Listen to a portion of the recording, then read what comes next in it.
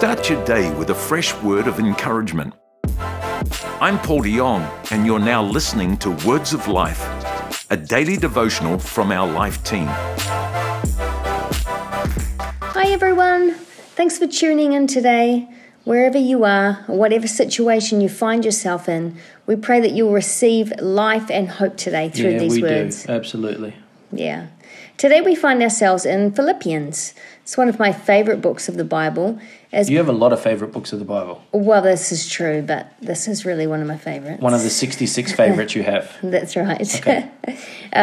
So one of my favourites, and Paul encourages the church at Philippi with the example of Jesus and using his own personal experience.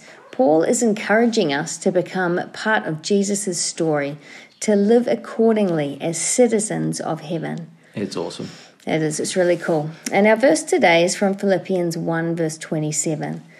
And it says, "Above all, you must live as citizens of heaven, conducting yourselves in a manner worthy of the good news about Christ. Then, whether I come and see you again or only hear about you, I will know that you are standing together with one spirit, one purpose, fighting together for the faith, which is the good news."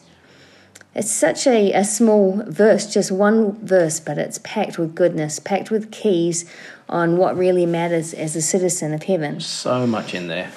There is. So what does it mean to be a citizen of heaven? Well, just to give it a little bit of context, the city of Philippi was a colony of retired Roman soldiers. So they all knew what it was like to live as a citizen of Rome. But this concept of living as a citizen of heaven was something that was really new to them. Scott, what do you think the differences are, living as a citizen in our society today and living as a citizen of heaven? Yeah, I think there's some huge differences. And in our day and age, we'd probably use words like culture rather than citizens of heaven, and that we are, just like the writer here is saying, live as if a citizen of heaven. It's been more attached to the culture, the ways of doing things. And we know here that as we live in the 21st century, that there are certain things that culture tries to require of us. But the question we've got to ask ourselves, and that we want to pose today, is what does kingdom culture require, and what are the differences? Because our culture today says, find your own truth. Whatever's right for you is right for you. And things like follow your own feelings, that feelings are really the things that should be leading us and guiding us. And find yourself. The amount of young people that I hear of who at 20 years old want to go and spend a year in Europe just finding themselves. I'm 44 years old, and I've got to tell you that if I at 20 years old went to my parents and said, I want to go and spend a year abroad to find myself, my dad would have said, I've found you. There you are. Go and get a job. So it's finding out what kingdom culture says, because I think there's value in traveling the world and living a bigger worldview, but why are we doing it? I love how the NIV version puts verse 27. It says, standing firm in the one spirit. You know, the kingdom of heaven is first and foremost about who Jesus is within us. It's not about us developing our own independence or our own truth or discovering our own path. Ultimately, it's about each of us becoming like Jesus. The early term Christians meant Christ followers. It's who I am modeling my life off, to be fully dependent on him, allowing Jesus to be expressed through our thought, through our personality. Just this weekend gone, Pastor Paul read out of Romans chapter 12, the Message version, where it says, what is required of us is to take our everyday life and turn it into worship. Not just an hour on a Sunday or Bible study, but take our job, take our relationships, take our finance and make them worship to Jesus. It's not about finding yourself. It's about finding who Jesus is and becoming like him in every way. So basically, The world is saying that the onus is on us to forge our own way, to figure it all out. Yep. However, Jesus is saying, I've gone before you, follow me, and you'll find yourself. Yeah, it's such a simpler way of doing things. Our culture says, be true to yourself.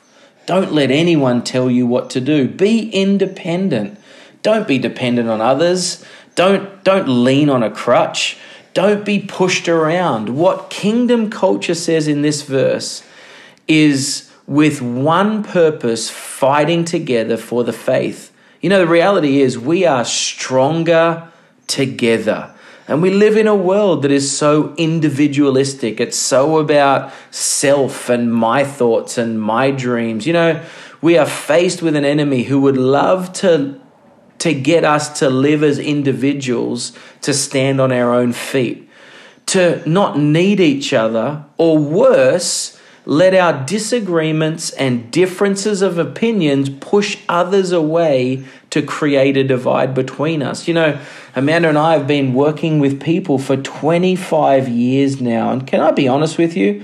Most breakdowns in relationships are actually over things of preference. Things that if we were committed to doing life together, we could find a way to get through.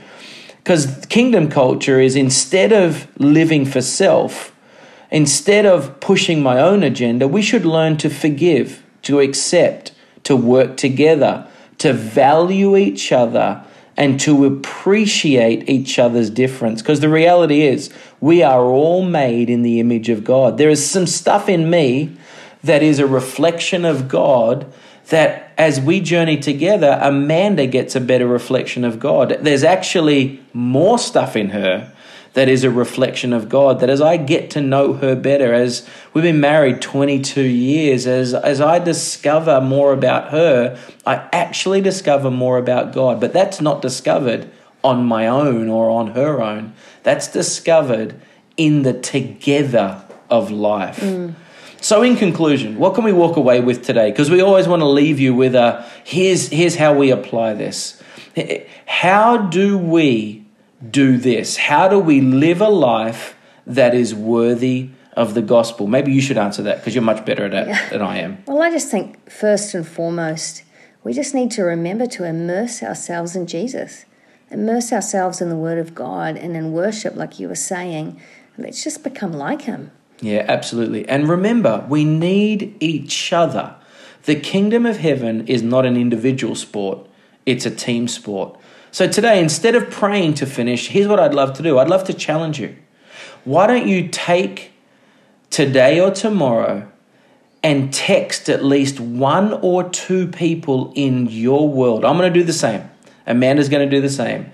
Text 1 or 2 people, or write or email, or hey, here's a thought. Why don't you phone them and say, here's what I appreciate about you.